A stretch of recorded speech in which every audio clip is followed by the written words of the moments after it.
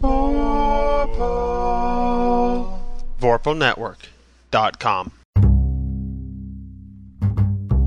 This episode of The Tome Show is brought to you by Noble Knight Games, where Out of Print is available again, and listeners like you. Thanks for using the Tome's Amazon and D&D Classics affiliate links.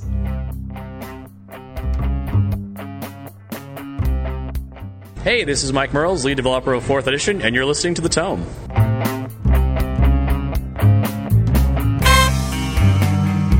Welcome to The Tome, a D&D news, reviews, and interviews show, and I'm your Tome host, Jeff Greiner. And I'm your co-host, Tracy Hurley. In this episode, we're going to chat with Mike Merles, Mr. D&D himself, head of the D&D RPG these days, as well as Nathan Stewart from the D&D brand team. And they're going to chat to us about the state of D&D in this Gen Con follow-up interview. First, however, we should take the time to remind you about our sponsor, Noble Knight Games. It's an online store that specializes in finding out-of-print game products, but also carries new games as well. Our pick for this episode is Murder in Baldur's Gate. Weird how I picked Murder in Baldur's Gate as our pick for the episode before we did the interview, and we talk about it somewhat extensively. For those of you who don't know, Murder in Baldur's Gate is the new Encounter Season adventure that introduces us to some of the changes coming to the Forgotten Realms, as well as, interestingly, being compatible with 3 different editions of D&D, 3.5, 4th edition, and D&D Next. All you have to do is download the monster stats for whichever edition you want to do. Although I don't want to go into too much detail, we will be reviewing this product later in the month. But if you don't need to wait, head over to Noble Knight and pick it up now, and make sure to tell them that the Tome Show sent you. Noble Knight is a long-standing game store specializing in finding out-of-print games while also offering the newest great releases. Including D&D? They got it from any edition. That's right, all of them. What if I want a board game, card game, minis, or dice? Noble Knight has it all, and at a discounted price. In fact, Noble Knight has over 30,000 unique items on stock. And you know you can trust this Better Business Bureau accredited store with a satisfaction guarantee. Yeah, but I've bought too many things over the years. How can I justify spending even more? Good thing we're talking about Noble Knight then. They'll buy your old gaming things and offer you cash or trade, so you'll be able to keep up with all the great gaming stuff you want. Check them out at nobleknight.com. Wow, I'll go today! And be sure to tell them the Tome Show sent you. And we're back now with Mike Merles and Nathan Stewart from Wizards of the Coast. Welcome back to the show. Thank you. Cool. Excited to be here. Or welcome back for Mike, and welcome for your first time, Nathan. Yes. Thank you for having me. I'm excited. Don't haze me. Well, we'll try not to be too rough. I mean, you got all the questions ahead of time, so nothing should be a surprise, right? It's Dungeons and Dragons. I always expect a surprise. That's true. We might throw a random encounter in there. So we're largely, there was lots of conversation over the last year. The playtests have been going on now for a year and a half. A year and a half. Yeah, and Gen Con just happened, and lots of things have been discussed through there, and so we just sort of had some follow-up questions from all of that, and sort of see, the state of the game, so to speak. And I kind of wanted to start off by talking about that open playtest process. It's been going on; it's almost at the end at this point. So I'm curious, has it gone the way it was expected to go? I mean, it has in the sense that we launched it to sort of get back in touch with what people were doing with D&D, to get a sense of what people saw as important, to get what they wanted out of D&D. But it hasn't in the sense of we didn't necessarily go in the direction I thought we were going to go. Well, I mean, I was hoping we'd go in a direction where the game was getting simplified. I mean, that's really what we wanted to do, was create an edition that felt like D&D, but it was also very accessible to new players. And it's been interesting. We were just reviewing some playtest feedback today, some of the data we get in, and it's been very interesting seeing that some of the highest rated stuff has been some of the most simplest and easiest to understand and easiest to use the table stuff.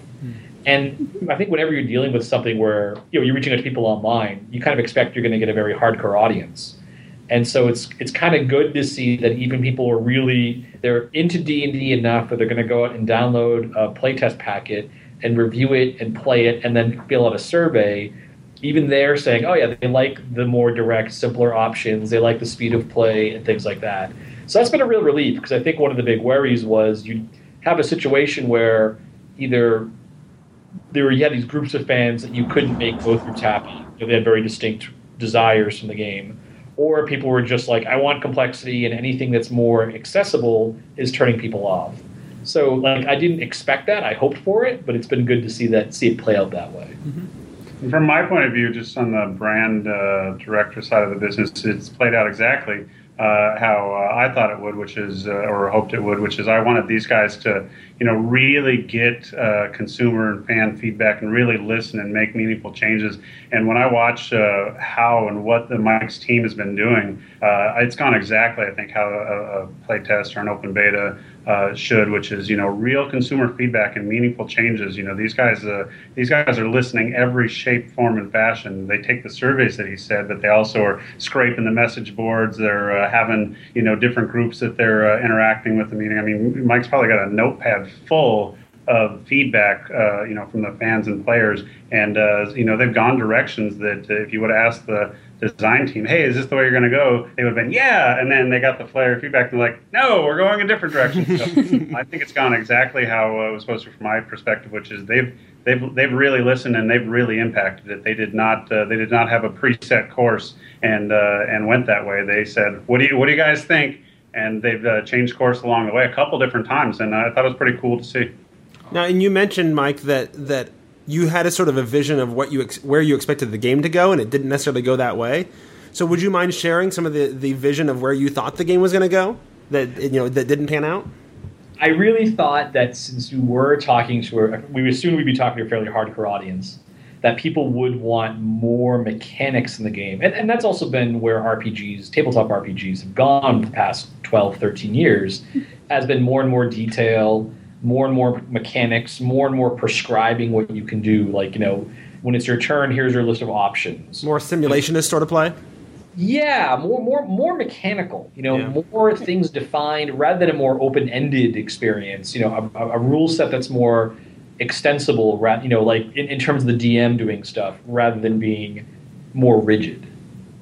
Okay. So the open play test, it has been announced, is going to be closing fairly soon, but we know development is not necessarily all done. So how is playtest going to be handled after the open playtest period ends? So what we're doing from here is doing much more focused testing. There's basically 2 tracks. There's going to be more the testing for balance, where it's more prescribed, like we want to run a 5th level party against this group of monsters, get as many people to run that specific encounter or the specific sequence of events in the game to test out for bugs and make sure that things are kind of turning out correctly in terms of the math behind the system. Then the other half of it is more focused testing in terms of like, what are our rules for using miniatures in the game? Or what are rules for adding a lot of like storytelling elements to the games? Things that are options that we don't expect everyone to use. What we found in the open test so far is that if we give an option to people, they treat it as if it's a core rule because everything else they're seeing is a core rule. So people, you're asking all these people to answer, what do you think of this rule? And I think we get a lot of people who are, well, I wouldn't use this, and therefore I hate it, right? Where instead of saying, no, this is really, if you're not going to use it and you don't like it, that's fine, you just don't use it.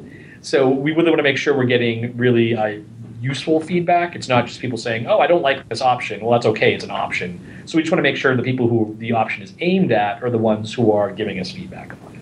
It's kind of like when you beta test to load balance or to stress test your server. So you guys are going to be, the first one you described is really saying, okay, hey, we think that this, is going to be scalable and doesn't break. Yeah. Throw it out there. We want as many people to try as possible. Hey, it worked. Cool. Okay, it didn't. Cool. We'll fix it. Kind of stuff. So that's what I kind of what I hear when you guys say that, and I'm like, yep, that's it's the difference between when you're kind of doing the test earlier, doing it late in the cycle. You can't affect the rules here, but you do want to get as many people bashing on it as you can. Yeah, exactly. Mm-hmm. Yeah.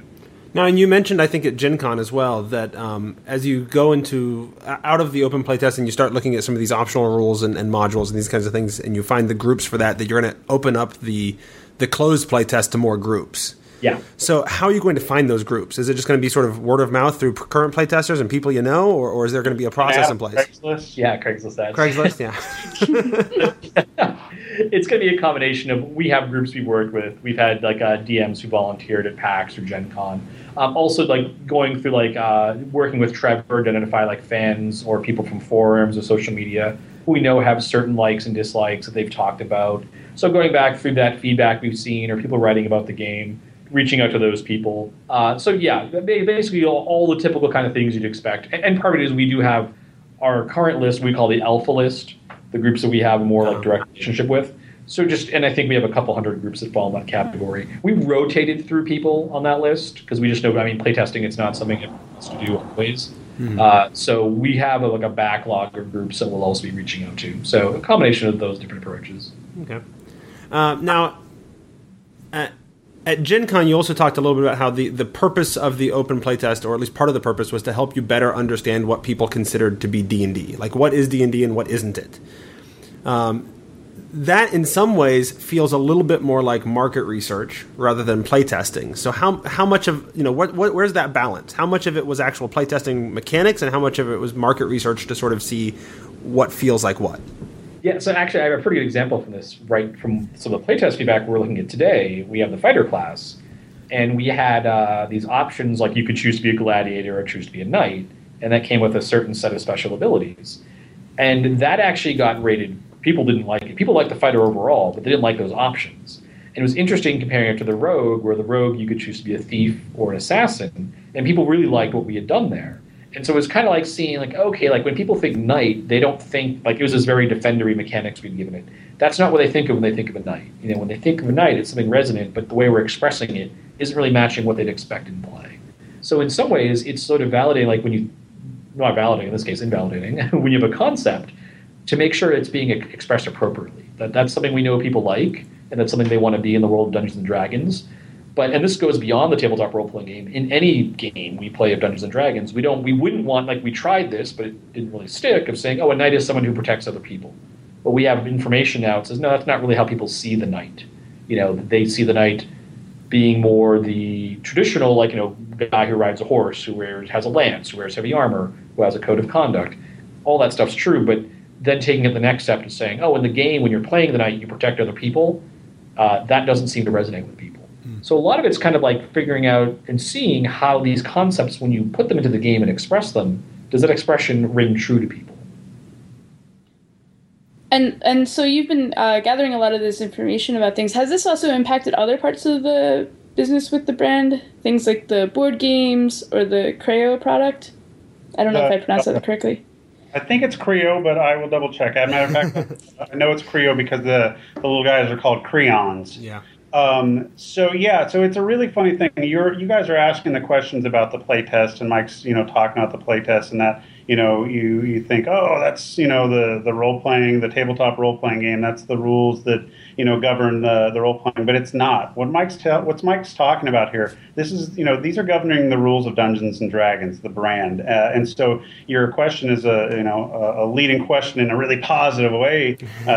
Because it's one of those points that often gets confused with Dungeons and Dragons. We're not, the tabletop role-playing game might be the, the spiritual center of the brand and one of the core expressions of the brand, but, Dungeons and Dragons is much, much bigger than that. And Mike and his team, they're not trying to solve the problem, what will make a really good paper rule set for the thing. They're talking about game mechanics and, and driving force behind the D&D brand that is almost product agnostic.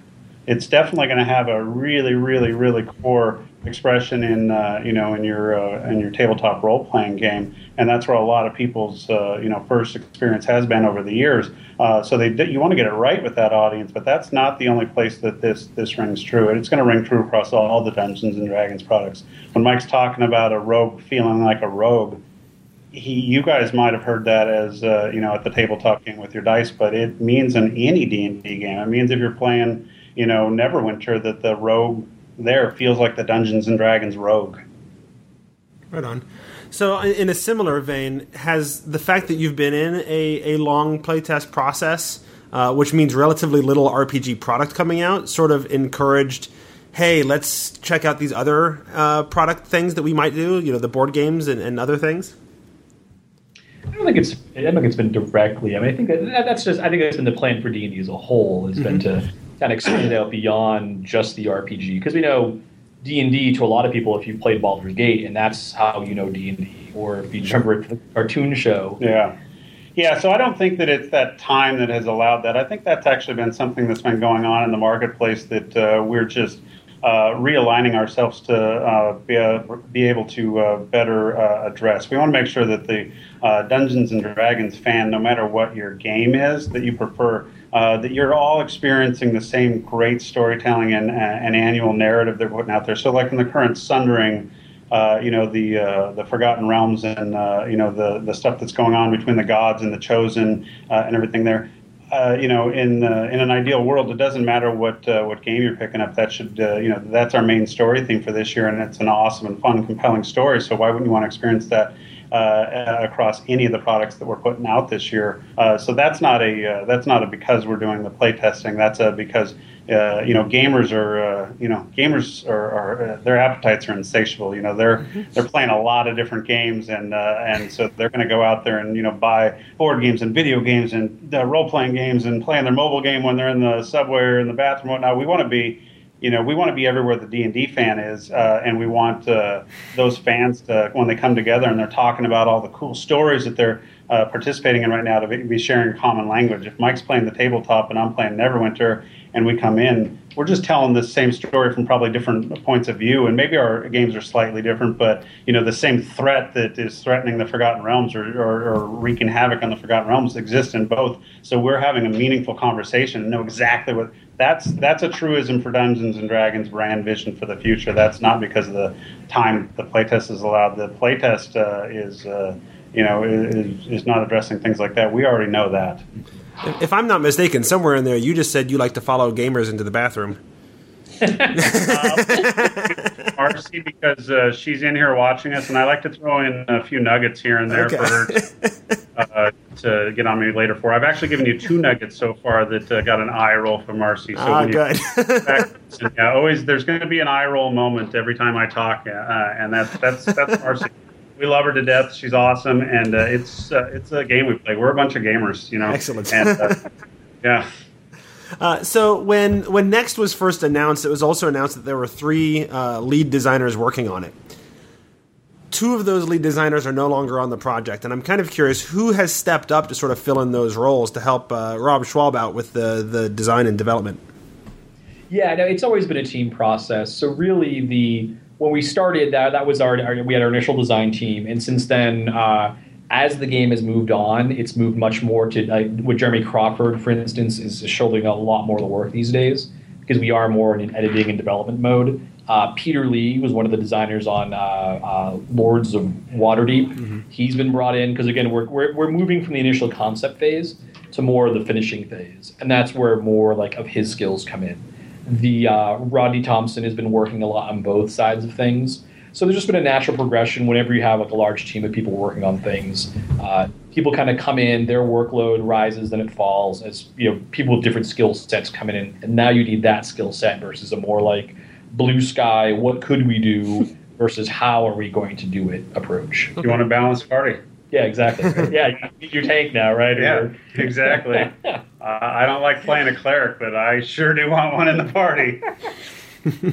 And you were just talking about how it's getting closer to being a bit more finished. Can you give an idea of approximately how much of it is done and which parts might be more on that firmed up stage versus a moving target in the rules?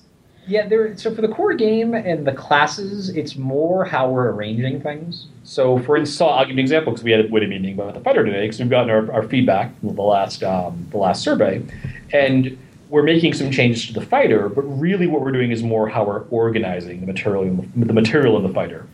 So, right now, the fighter has these kind of very prescribed paths you take, and that worked in some classes. It didn't work as well in the fighter. So we're not really changing the mechanics. We're more changing how you access those mechanics and how we're describing them. Like the example of the knight. Rather than saying, hey, if you're a knight, that means you're the tank, you're good at protecting people. We're saying, no, that's more a thing that any fighter can choose to do that. If we're going to give you a knight option, it's more going to focus on you're good at mounted combat, you're good with heavy armor, you're good with the lance, things that are more evocative. So it's kind of hard to say in terms of what percentage or but really what's left is more a lot of the presentation stuff. Power balancing, we know some classes, this is where the surveys are very useful. We know which classes are seen as weaker. We know from our own playtest, and from the alpha testers, which ones need a little bit of a boost. And really most of the work is that polish and that sort of rearranging the elements for the core game, which you can imagine like this is just what you need to play the game. Most of the work we still need to do is more extending content, adding spells, adding monsters, adding some more character options, and then things like the optional rules. If you want rules for mass combat, if you want rules for more like player-directed storytelling, that kind of a lot of stuff that a lot of games in the past few years have been featuring more of. More of a say almost like a hard code killer mode of where it's you against the DM kind of thing. The more tactical approach to the game. It's more answering those specific needs that people have. Like, okay, everyone, 60% of people just play the core game, and about that other 40%, I'm just making these numbers up, but there's like 4 or 5 styles that other 40% are looking for. So that's really where most of the work is now in getting the stuff that we know not a majority of players might be interested in, but there is a significant chunk who would like to see that option available in the game. So like 33% of it is 100% done. 33% is 33% is 33% done. That's probably actually a good way to look at it. It sounds like the core rules are pretty firm at this point, and now it's just a matter of balancing and adding options. Exactly. So what you'll probably see in the next playtest packet of things, skills, we've talked about with skills, like we tried with the last packet having a very broad approach.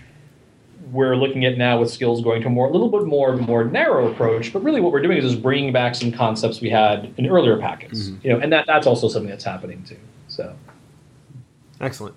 And speaking of some of all this math and the balancing process, one of the innovations, if you will, for next is the concept of the flattened math, so that a monster can be useful longer. A natural consequence of that also means that lower level PCs can take on high level monsters that maybe it doesn't always feel right that they should be able to take them on. So how do you sort of address that kind of a problem without unflattening the math? Oh, so actually what we'd be doing there is just making sure monsters are at the correct level relative to characters. And that's kind of part of what the next wave, the more internal testing is saying, what level should the characters be when they can first defeat a dragon and things like that, and making sure that feels right and narratively works out. And that's the kind of thing where like you might run the dragon fight a bunch of times in a row. So to give you a sense of it, like we've been looking at like giving monsters levels, and one of the things we had was design a monster that kills a 20th level party in one round and make that 30th level. And then in some ways work backwards. Like, it isn't that simple, but just things like that. Like, we want to say, okay, 30th level, we know what that means. We know what it means if you're a first level party and the DM's looking at the monster manual, whatever, and saying, what level range should I be looking at?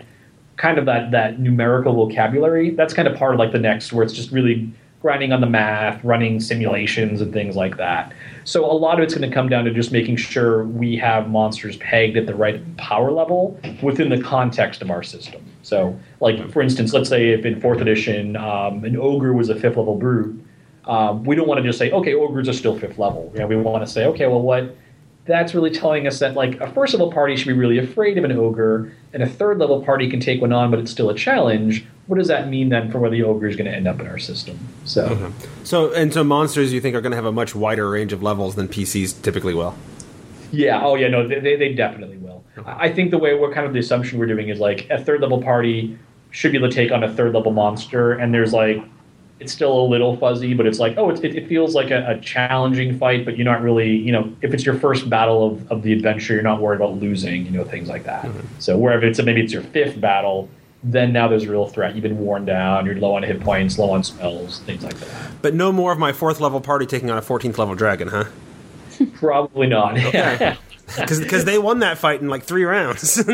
Well, yeah. Oh no, exactly. Yeah, and that's a good example. Yeah, because and that's something where the hit points and the accuracy. Because really, what we're focusing on is using more hit points as a measure of your power rather than accuracy. So okay. And also, you hinted at Gen Con that you want to support a wide variety of the old D&D settings. Do you have more information about what type of support you're considering? Is it going to be a few products like 4E or deep support like Forgotten Realms in 3rd edition, or something else entirely? So it's too early for us to talk specifics of products. Sure. But what we're doing right now is, and this kind of ties into if you've been following the packets, we have the concept of the mage, character class category almost, with the wizard and the sorcerer and the warlock falling into that. really what it's important for us at this stage is making sure that we can look at all our classic D&D settings and we don't have to twist and turn and tear apart the system to support them. So really the idea is that you could take we can design a small kernel of material, and then you can use that to convert over your Dark Sun campaign or your Dragonlance campaign. And so really what we're doing right now is identifying like what are those real load-bearing elements of, say, like Dark Sun, and saying, okay, how would we express them in our current system, and can we express them in a way that's aesthetically pleasing? I can't really say exactly where those might end up, but we are definitely doing the work now while we're still working on the math of the system and getting everything nailed down. So when we do want to support that setting, or if we want to give people the tease or a taste of it so they can convert to an existing campaign, we have that stuff, it's ready, we know we can do it, or we've actually completed the work, and it's in something like a DMG or somewhere in that. The bigger picture approach we're using is to say, look, we know people like to do different things with D&D, and this really fits into the idea of the modularity in sculpting your campaign. If you want to run that post-apocalyptic campaign where metal's rare, and so the characters are running around, they're not wearing much armor, and they have your sword's not really, your sword might break, and that's a big deal because it's a bone sword and finding equipment's hard. You can make those changes. You can implement those in your game through rules modules that also happen to mimic Dark Sun, because we know Dark Sun represents a type of fantasy gaming that people like. Or Eberron's more kind of steampunk kind of technology approach to fantasy. So it actually dovetails pretty nicely into this idea of making sure the system is flexible enough and that we can produce these rules modules that support different settings and therefore different styles of play. Okay, so it's more of an issue of you're just making sure the system can support it at this point, rather than actually thinking about how to support any given setting. Exactly. Yeah, through product. Yeah, exactly. But I wouldn't be surprised in a DMG type book if there is like, hey, if you want to run a savage fantasy setting, well, there's Dark Sun, and this is like, here are the 3 rules. You add them to your D&D game, and now you're running Dark Sun. So you can't promise me my monthly Forgotten Realms book like we did back in 3rd edition, huh? Yeah, exactly. Darn. Speaking of the realms, there's a lot going on in the realms these days. And the realms seem to be a cornerstone sort of the brand, in recent years, at least anyway. So is there a vision of how the realms are going to interact specifically with the larger brand of D&D moving forward? Like, is there an assumption that it'll be a core setting or anything like that? Yeah, I mean, I think Mike has definitely addressed this before, and nothing in our world has changed as we move into the future. The Forgotten Realms is really the setting or the world that we want to play in for the next few years. We know that the Forgotten Realms is got the highest popularity, if you will. It's definitely one of the more most fleshed out worlds. It's got the most opportunity. It's got the most uncovered opportunity as well. So I mean, I think that from our standpoint, the main place we want to be doing our annual stories for the next few years or foreseeable future is in the Forgotten Realms, and that answer is definitely meant to be carried across all the different product expressions that we're talking about there. So that is our what I would call kind of our central world, rather than a what was the term you used? Core setting. Yeah, rather than a core setting, think about it. Think about the Forgotten Realms as the primary world in which we're telling stories for the next few years. Because in some cases we're going to be telling those stories in a world where setting isn't the right term. It's it's going to be, hey, I'm going to we're going to go into the Forgotten Realms, and this is what it means, and here's my character, and I'm playing and hacking and slashing and beating it up, and that might be on a console or a computer or a mobile phone, but we think that it's a really, really rich world with a ton of stuff to stories to still be told, and by far and away the favorite the setting. When you look on all the different categories, that stands out as the favorite, and so why not lead off with on our best foot? Yep. And is that your guys' favorite setting? It's not. What is your favorite setting? Just go ahead and tell me. It's my favorite setting, but I've been a Forgotten Realms fan since I was like 12. So it's my favorite too. So okay, good. Tracy? I rate my own. Yeah. Huh? I create my own stuff. I've forced Tracy to read some Realms in our book club in the last few years, but. Yeah. And I think a lot of the creators too. I think a lot of the people who create their own stuff, I think they get some of the biggest inspiration from the Forgotten Realms. I think that when you're looking at a a world that's so detailed out. And I mean, let's be honest. Ed Greenwood's been working on this thing longer than I've been alive. So when we have a question about the Forgotten Realms, he pulls out a piece of parchment paper and says, "Well," originally. And so that depth, I think, has really inspired people to create. So I would even say a lot of the people who create their own worlds, they draw a lot of inspiration from the Forgotten Realms because it is so detailed. And then sort of related to the realms is organized play. And I was at a convention this past weekend, and I heard a lot about the changes, upcoming changes to organized play. So I was wondering what your perception of how the changes have been received by the community and what the strategy going forward might be as we ramp up to the release of Next. Sure, I'll jump in. So let me first say that, organized play has seen some change in the format recently, and it's been pretty exciting. I think there's been a major change in format this year in general, though, that applies to organized play and everything, and that's just with the Sundering campaign, this idea that the players are shaping the Forgotten Realms, I think, is a really big new thing. It's exciting, and we've carried that over into organized play. So that's one of the first big changes is, your play in organized play is going to impact the actual canon of the Forgotten Realms in the future. And Mike and his team are signed up to, go down this path and have players play impact what the world is going to be like for the future stories to be told. So I think that's really cool, and I think that's been really, really well received. So that's one of the first changes that we've seen. I think the other exciting change that has been related to that on organized play is using adventures that someone could pick up who wasn't next to a local store or they can't play in. I think that's exciting as well. It's a change, and you might think, oh, that's a weird change. That doesn't really relate to organized play, but it kind of does, because that notion of people telling the stories around the table and how their stories unfolding and being able to share those stories is really key and important to us. And now if you're somebody and you're not living near a store, you can participate online in these discussions about what's happening in encounters this week. So I think that's a pretty neat new change as well. And we've seen really good feedback. And when I say that, I guess let me change that, say not feedback. We've seen really good early indicators in terms of the participation in our organized play. We did the launch weekend, which was a new thing for us. It was something completely different. So it's safe to say we had more people participate in the launch weekend of organized play than we ever have. No, but it was just new. But I thought that was an exciting way to do it, because we did it at Gen Con for all the players that were there, but it also extended to hundreds of stores and let people jump in that way too. So I thought that was a pretty neat new thing, and we saw really great turnout both at Gen Con and in the stores. So that indicates that it's a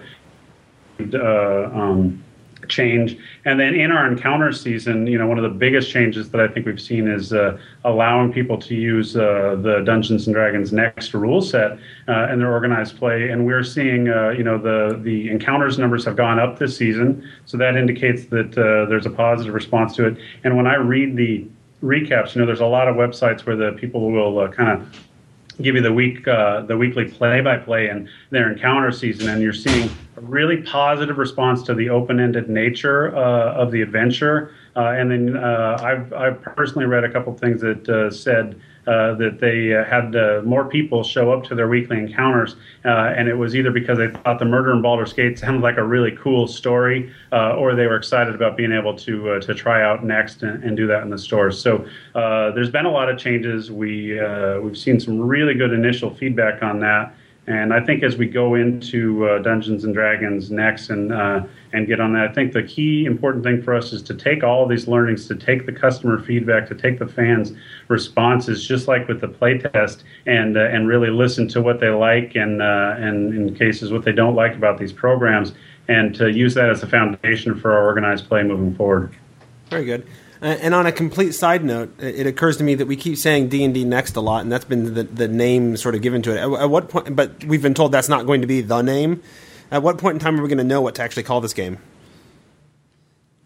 That's a really good question. Mike looked at me, probably. I had no idea. Mike, he leaves those problems for my team. Exactly. And it's a funny one. I will tell you that you do have to give these things official names, but there's there's a bunch of different reasons that you name something, how you name something. I think for us, the important sentiment going forward that you would take away from any of these things is that, Dungeons and Dragons should stand for ubiquitous, things across all the different play expressions on that. So no matter what it ends up, quote unquote, getting named, just I think the experience that you're having in any Dungeons and Dragons experience, no matter what the name of the product is, should be the same. So when we, kind of unveil that, I can't tell you when. I'll say that next year's the 40th anniversary of Dungeons and Dragons, and I think we've got an exciting plan, and we want to continue a very long celebration throughout the year on the 40th anniversary. So we're planning some exciting moments there, and it feels like a great opportunity. Very good, very good. And ultimately, sometimes no matter what you do and no matter how you brand it, it's the community that gets to decide what it's called, right? Yeah. You can call it whatever you want. I think at the end of the day, we right now we refer to the different editions by the numbers, but I'm kind of guessing. When I played Dungeons and Dragons, and when I first started Dungeons and Dragons in 1988, I was actually technically, I guess, playing Advanced Dungeons and Dragons, but we never called it that. Yeah, we did. We called it Advanced Dungeons and Dragons. We called it AD&D. Yeah, that's what I learned on. Yeah, it's funny. The second edition came out pretty early on of me playing Dungeons and Dragons, and I was pretty young, and so we couldn't afford the new stuff. So people probably were playing second edition, and I was still playing the other one. So maybe I called it D&D at that point, or Dungeons and Dragons, because I didn't want to, be left out on the new wave, but I couldn't afford the new book. Very good. Now, one of the things that was talked about a lot at Gen Con was all the wide range of video game licenses. DDO, Neverwinter, Arena of War, Lords of Waterdeep was announced, plus the re-release of some old games and new formats and all kinds of different things. And I'm curious sort of what the brand strategy is moving forward with digital offerings. Is it an additional revenue source for the company? Is it an attempt to gain new audience for the RPG? Is it kind of a combination of both things? What's sort of the overall plan or vision for digital? Well, I think we already touched on this, and I don't think digital is any different than what we were talking about before. Sure. Our overall vision is, we want to tell amazing, compelling stories in the early times set in the Forgotten Realms, and I think we don't care what the medium is that you experience that story in. We want to deliver our fantastic stories in whatever format you want. So we want to go where the gamers are, and we want to be. We want to make those decisions based on what the market's telling us. So I would tell you right now that you listed off a few awesome games, but you only really talked about kind of 2 or 3 kind of categories or platforms, if you will.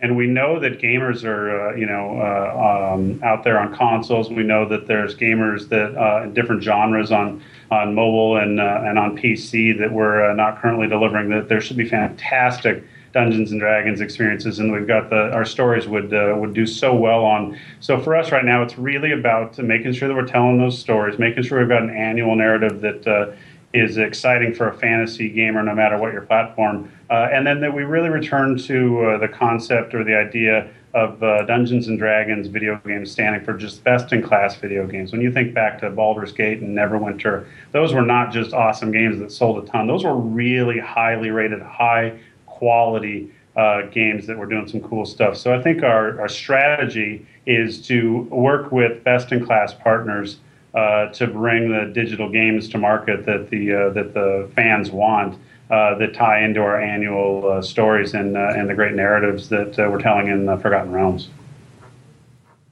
So I kind of have a question, but it's not part of this. But it's not on the list. But you're talking about working with digital. I'm sorry. You're just talking about working with digital partners. Might that include non-digital partners who maybe want to serve markets that aren't exactly what you would typically serve? Give an example. That is a fantastic question, and I think the politically correct answer would be, of course, we're always looking. No, it's a real answer. The answer is, yeah, no, I mean, that's a great spirit. There's mediums and product categories and stuff that don't even exist yet that Dungeons and Dragons would be fantastic for, and we're going to be open to that. We want to be where the fans are and deliver our fantastic, iconic characters and cities and locations and stories to these fantasy entertainment fans on all the right mediums and product lines that are out there. Creo is a great example for it, right? We've got Creo out there, and the little Dritz character is awesome looking, and for a kid that means one thing, and for me that means something else.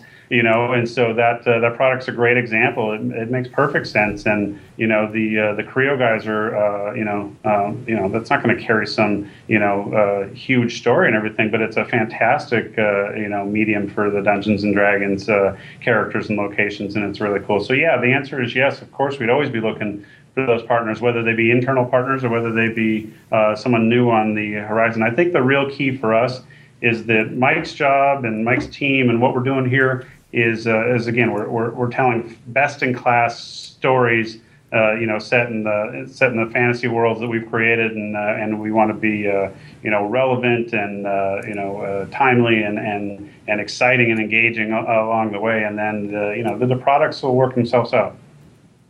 Right on. Why do you need a product idea, Tracy? You got something for us? I want to write some. I don't know. I want to write some adventures, but I know that has been a question we haven't really been able to ask before.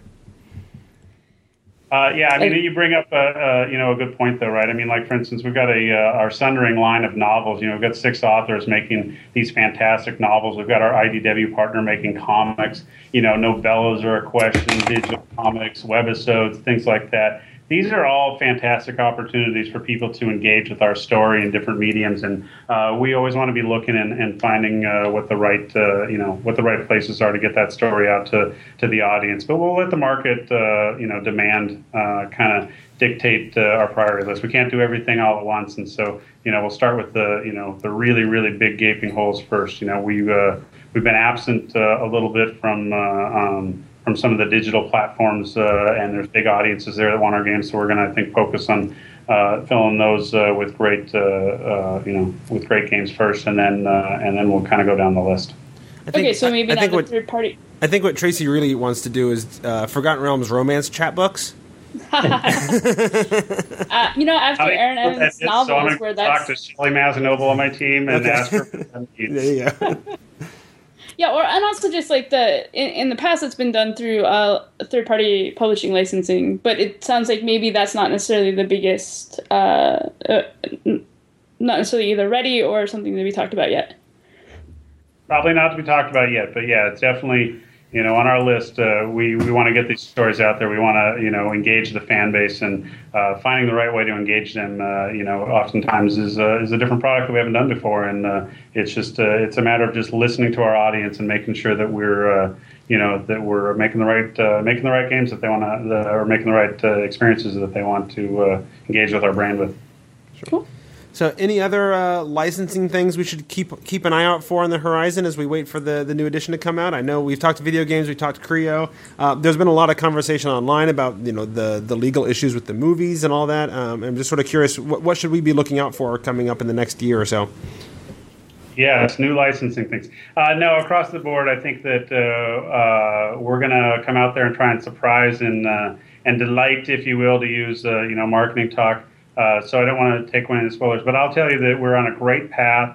I think that the games that we're putting out, no matter what platform it's on, is great. The fun surprises like Creo, so some of the surprises you're going to see are probably going to be within places we're already doing things, and just we're going to continue to give you guys fun surprises. And some of them might be in new products, but we're looking to we're definitely looking to expand and make sure that the 40th anniversary is a really huge, exciting time in D&D's history, and that it has some fun surprises there. So definitely within the next year, you're going to see some stuff, but I'm not going to fall for your trickery. Well, I'm pretty sly. And so I just wanted to finish off with, unless Tracy has any last questions. No, I'm okay. Okay, so I just wanted to finish off with: is there any messages you want to send to the D&D fans and the listeners of the show? Something that we haven't talked about, but you think they should probably know about? I want to reiterate the point that right now we are running adventures where the fans get to impact the fate of the Forgotten Realms. And yeah, they should be playing and giving us the feedback. Like, don't just play these adventures. Get on there. We've made it really easy to give feedback. We created an app that works on the computer and your cell phone and everything else. So when do you get an opportunity to, jump in and take a fantasy setting like the Forgotten Realms and leave your mark on it? So don't miss this. Don't miss this opportunity. It's exciting, and we've seen some really good participation, but I know there's a lot more people out there playing Murder in Baldur's Gate, and it's a really great opportunity. So don't let your voice be unheard. What's the time limit on that? That is a great question for someone on my team. I do not know. But Murder in Baldur's Gate, I know at Encounters is running for probably the next 10 weeks through November. So yeah, you got to jump in while they're running at your local store in terms of the timing. You can still play them at home, but the windows are going to go with the Encounter season, so that we can kind of put a cap on that season, tell people about the results, and then go into the next season. So yeah, check our website on DungeonsandDragons.com and click on events and Encounter season. You'll see when it's running. There's a store locator there, tells you local store. But even if you just run the adventure at home with your friends, yeah, definitely report your results so that we can get the biggest number of results, so that we can get an accurate tally on what the shape of the realm should be like. Right on. And Mike, any messages from you for things that we didn't ask about? Just keep playing D&D, and if you happen to be playtesting next, give us your feedback. That's basically the long and short of it. Very good. Well, then I think that's what we got, right, Tracy? Yep. All right. Well, I want to thank both of you for coming on. That's Mike Mearls and Nathan Stewart. Thank you for having us. I thought you guys were very nice to the newbie. Oh, good. Yeah, we tried not to be too mean, huh? Yeah, I heard the trickery, but you were nice. Thank you very much. All right, cool. Thanks again. All right, and that was our interview with Mike Mearls and Nathan Stewart. I want to thank both of them for joining us, as well as the D&D PR folks for hooking us up with that interview. We also want to thank listeners like you who head over to Noble Knight and let them know that you heard about them from the Tome Show, and also those of you who use our affiliate links to shop at Amazon or D&D Classics. All of those things help keep the show going, and we appreciate that. And if you'd like to contact us, you can send us an email to thetomeshow@gmail.com, or give us a call on our biz line at 919-BIZ-TOME. That's 919-BIZ-TOME. And that is officially episode 222. Very repetitive. Where we have learned about the state of the game from Mike Mearls and Nathan Stewart in this episode of The Tome, The Tome, The Tome, The Tome, The Tome, The Tome, The Tome.